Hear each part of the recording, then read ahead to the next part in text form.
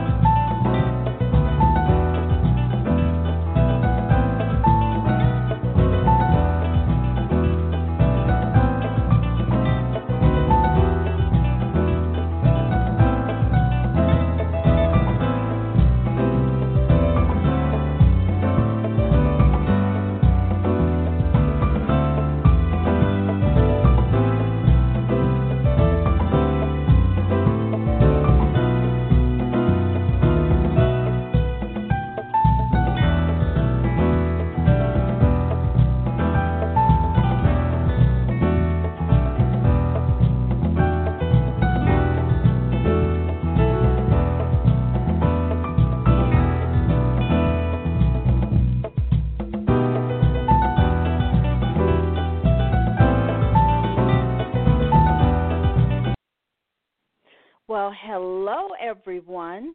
This is your host, Bernice Bennett, and joining me today is Ric Murphy for a conversation regarding the first Africans in Virginia. Ric Murphy is an educator, historian, lecturer, and an award-winning author. He has served as board chair of several organizations and on numerous additional national and local not-for-profit boards. His achievements also include serving as the National Vice President for the Afro-American Historical and Genealogical Associations. Ric's new publication, The Arrival of the First Africans in Virginia, is coming out in June, and I hope all of you will purchase this book. So let me just give a warm welcome back to Ric Murphy to the show today, because Ric was a guest on this show last year. So welcome, Ric. Good afternoon, Bernice, and what an honor it is to be on the show today.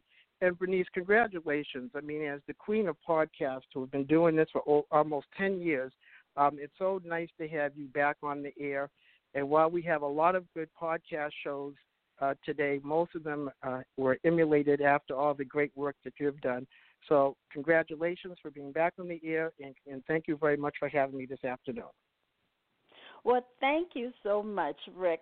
And Ric, so let's start off with what motivated you to explore the first Africans in Virginia?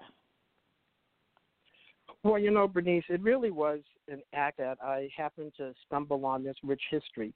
Some of your guests, or your audience rather, probably have heard the story about how my family became embroiled in a legal lawsuit on very expensive land on Martha's Vineyard, where we were asked to certify our family quote-unquote pedigree. That began a love of genealogy for me because I had an opportunity in the late 70s, early 80s to interview great-grandparents, great-granduncles and aunts who knew their ancestors going back to the early 1800s. But more important, my grandmother on my maternal side had always talked about how her people were from Angola, and I don't know how she knew that. And she herself, when I asked her those questions, said that it was something that was passed down through the family. But more important, she had talked about all this land that her people owned in Granville, North Carolina. And she talked about how they owned thousands and thousands of acres of land. And as a kid up in Boston, that's where I'm originally from, I heard it but didn't quite believe it. One day I happened to go down to Granville, North Carolina, doing genealogical research, and I actually found the land patents of her people. Now, my grandmother knew her grandmother, whose maiden name was Gowen. And from that was the land patents that I found in North Carolina. And there was a particular land patent going back to 1742. My grandmother's great-grandfather acquired this land, and the person who signed the land was Lord Granville himself. And from that, I began to do more and more research on the Gowens, and lo and behold, I found out by accident through a legal document the history of John Gowen and his descendants. So through my research, what I found was legal documents that went from my grandmother to her grandmother all the way back to John Gowen of 1619 and a lawsuit that he was involved in 1642. So it really was the chasing of legal documents, and by accident learning that I descended from the first documented Angolans who came here in 1619. So that's how it all started in a nutshell. Well, I have heard you speak about this whole false narrative about the first Africans in Virginia. So you're saying that you've learned about the Angolan connection to you, but talk about, well, what is this false narrative? Well, Bernice, I have to confess I was not a student of history in elementary, middle, or high school. But when I went off to college, I became more interested in the history. And coming from the Boston area, which is very rich in history, helped me have an appreciation of different aspects of American history, particularly colonial history. And what I learned, and I think it's what most of us learned in school, that most Africans, if not all Africans who came here, were enslaved, lived in slave environments, and to this day we've learned the richness of what their history was and what they did to build the country. But as I began to do the research on the first Angolans, which is what this first book that I have coming out in June, I began to learn that the first Angolans who came to English North America were very educated. The area in which they came from, they were the wealthy merchants. Many of them spoke multiple languages. A number of them were educated in Europe. They were Catholic. They had Catholic names. And that somewhat puzzled me because as I began to research them, I began to research the people who were in colonial Virginia and realized that most of them were poor peasants who could not read, could not write, could not do mathematical computations. And right there I began to understand that there was a false narrative in terms of who our ancestors were versus the ancestors of many of the Europeans who derived from colonial Virginia. So that was the beginning of understanding that there was a false narrative throughout our history books, because what I learned, and many others learned the same thing, was in fact not accurate. So when you say what you learned, that means that you had to actually delve into documents. Give us an idea of one or two documents that help you understand that, wait a minute, this is not true, that they were educated. When my grandmother talked about her ancestors, and I went to research them, what I found interesting is I was actually able to find marriage certificates all the way back to the early 1800s. And in those marriage certificates, they had who the parents were in the relationship between the bride and the groom.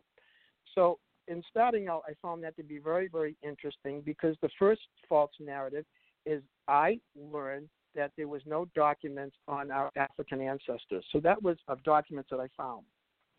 Mm-hmm. When I started going back and looking for the land records, I was amazed that the land records for my ancestors actually had a genealogy in the records. So whoever had passed away listed who was to inherit the land, and more important, or equally important, they listed the relationships between the different family members. So that was a very valuable genealogical research tool going forward. The third, again, I mentioned the 1642 land deed. It was amazing to see the land that was purchased, the time was purchased, and all the land was purchased for 2 pence, P-E-N-C-E. So I had to look up what a pence was worth, but that's what the land was worth. And there was a second document, I want to know where they get the money from. It talked about how they had come from Virginia, which allowed me to understand the full connection. So there were a lot of breadcrumbs that were left behind by my ancestors, which made it interesting for me to find them. And once I did, I began to read the research, the history around them, and began to realize that what I had learned was, in fact, not the life of these men and women who grew up in colonial America. Well, you have done some amazing research, and I look forward to reading your book, The Arrival of the First Africans in Virginia. Well, I want to just change the topic just for a minute, because right now, Rick, we are going through some trying times with COVID-19. What can you say to those of us who are involved in genealogical research, and think of what our ancestors went through. What kind of encouraging words can you share that would help people stay the course and try to stay as positive as possible in spite of what's happening right now? Wow, Bernice, that's a good question. The book that's coming out in June, The Arrival of the First Africans, I really talk about the history of their arrival. The second book that's going to come out, I'm going to talk about the legacy of the first Africans, where I begin to get into who these men and women were. And I think there are many lessons that we can learn from them, particularly during these trying times. When they came here to a land that was foreign to them, and many of them within the first generation wound up owning their own land, their own animals, and entered into legal documents. So the perseverance that they had was absolutely remarkable, and I think that's where many of us today are able to persevere in difficult times. The challenges that we have around COVID-19 is very similar to the challenges that they had back during the colonial period in terms of taking care of their families, protecting their families, feeding their families, taking their crops to market and being discriminated against. So we experience so much as people of color, but I think our backbone, our spine, our determination clearly comes from our ancestors, because they came from a land across an ocean against their will, but still were able to persevere.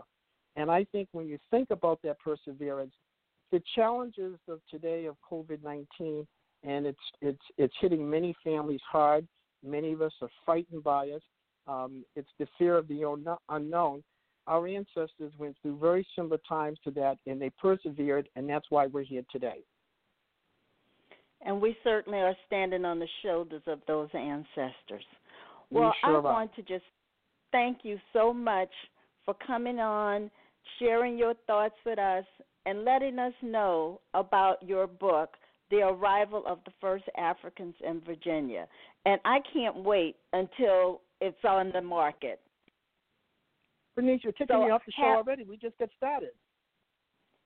I know, and it's over. It's over, but that's okay. The story of my life. You can come back another time, and we're going to continue this conversation. Okay? I would be honored, Bernice. Oh, I'd be honored to have you. Have a wonderful day. Thank you.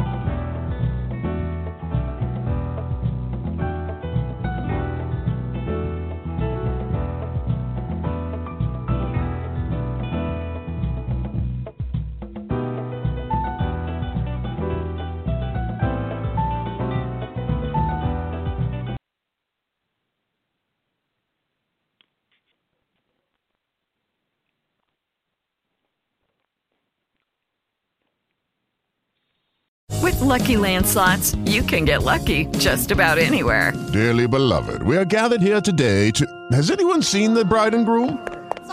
Sorry, we're here. We were getting lucky in the limo and we lost track of time. No, Lucky Land Casino, with cash prizes that add up quicker than a guest registry. In that case, I pronounce you lucky.